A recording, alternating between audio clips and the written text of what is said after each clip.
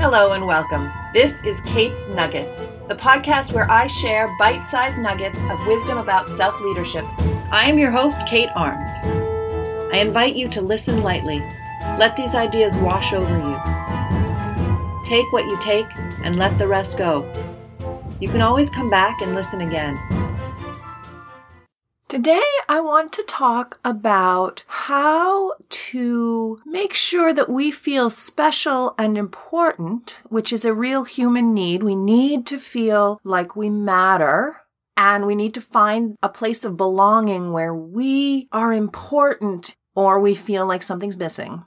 And I want to talk about how to do that without coming across as a jerk or selfish or arrogant. Because in addition to being special and important and like we matter, we also want to have good relationships with people. And if we're busy proving to people that we're special or important, they end up feeling repulsed. They feel like they are an object that we are manipulating to make ourselves feel better about ourselves. And if you've ever been in a relationship with somebody who makes you feel that way, you know that it feels icky. And what you really want is you want them to see you as you and to value you as you. You want to be seen and heard, and you want to be important as a person. You want your inner experience to matter. You want who you are to be more important than whether you make this person feel good enough or special. So you don't want to be the person that other people are responding to with that distancing, and you want to feel special and important and like you matter. How do we do that? It's not easy for most of us. Most of us have really bad habits. In an ideal world, our parents would have made us feel special, important, and like we mattered just because we were us. And they would have done that so consistently over so much time that we would have just come to accept that this is how the world sees us. It would have embedded itself in our self-concept at a level that sustained us until we believed it no matter what the rest of the world threw at us. Most of us were not so lucky. Most of us came to believe from the world around us that we had to be something special or do something special to matter. Most of us came to feel this way not because people did bad things to us, but because people didn't know any other way of treating us. Because most people are caught in a cycle of trying to get the attention that they think they deserve. They know they deserve. Actually, everybody deserves to be treated with inherent worth and dignity and respect and regard simply because they are a human being. And most of us haven't had that need met and haven't met that need for ourselves and haven't had it met by other people. So because we weren't swimming in the waters of regard for ourselves, regard for us as people, we learned problem behaviors to try and get that regard and respect.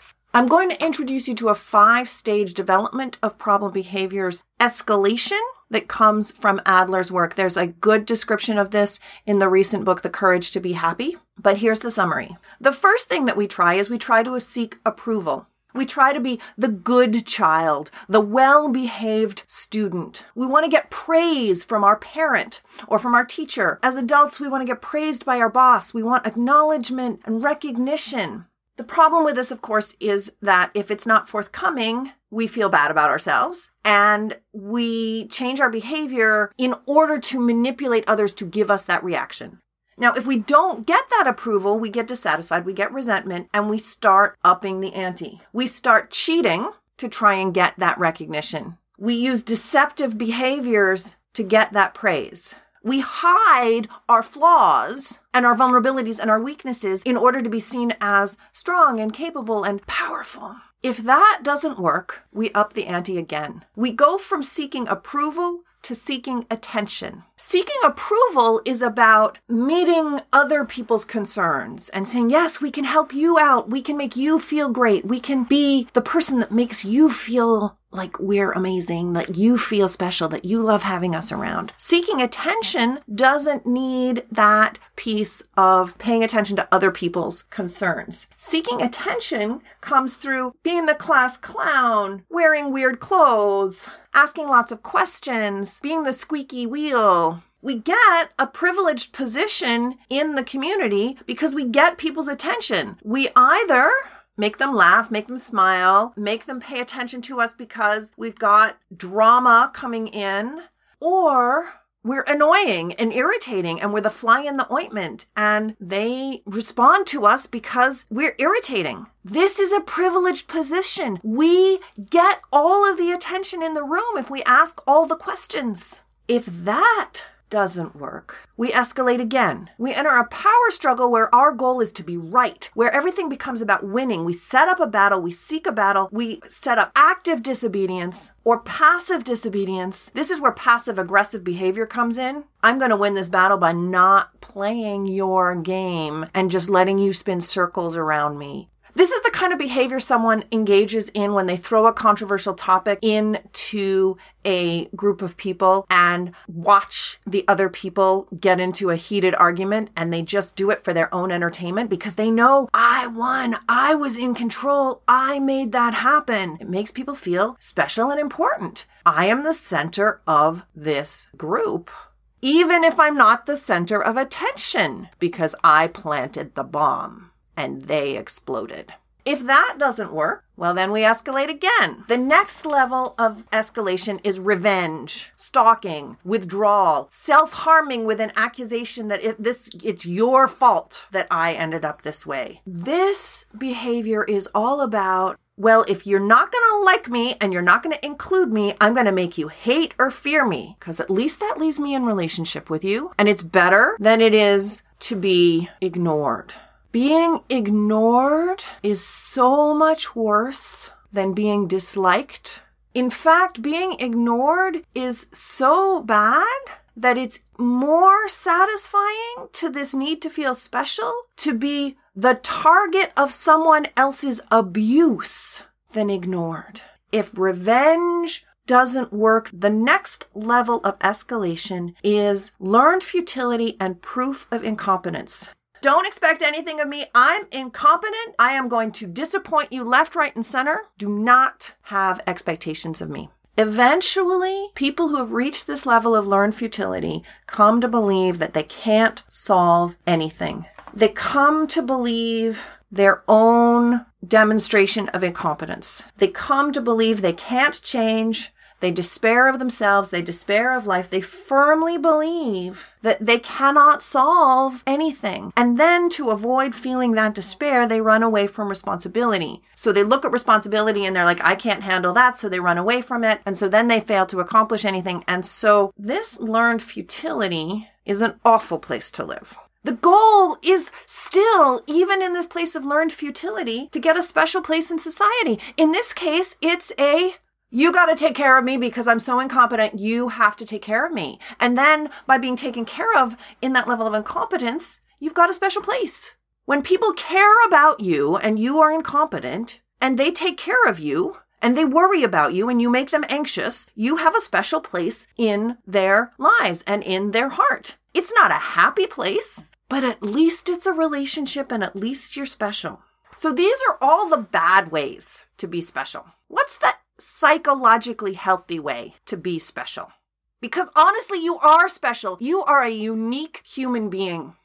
I don't care who you are or how badly you think about yourself. You have a unique set of DNA, a unique set of environmental experiences, a unique way of looking at the world. You have a temperament that is unique to you. You have an existence and a selfhood that is different than any other self has ever been before or will ever be again. You are unique and you have strengths and weaknesses just like everybody else. You have things that bring you joy just like everybody else. You create an impact in the world just by being you that have ripple effects. So the way to be special, the way to be important, the way to absolutely 100% guarantee that you matter and that you have a special place in the world is to become aware of your greatest strengths, your deepest hungers, your deepest joys, the things that you can't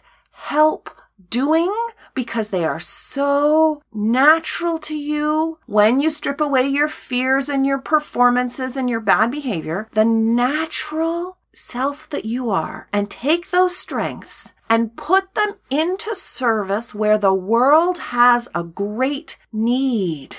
If you put your strengths in service of a great need, you fill a role that nobody else can play. You bring a way of service to an important need. By definition, you become structurally important in a way that nobody else ever can be. You actually create and then fill an incredibly special place in society. And the way to do this is to look around you and see what your family, your community, your work, the world needs. And you bring your greatest strengths and the things that bring you great joy to active service, doing what you can to meet that need. Frederick Buechner had a wonderful way of putting this. He said, your vocation in life is where your greatest joy meets the world's greatest need. And when you find yourself in that intersection, the byproduct is that you know that you are special and that you matter. Now, if you see these problem behaviors in yourself and you want to find a new, healthier way of meeting your need to feel special, what do?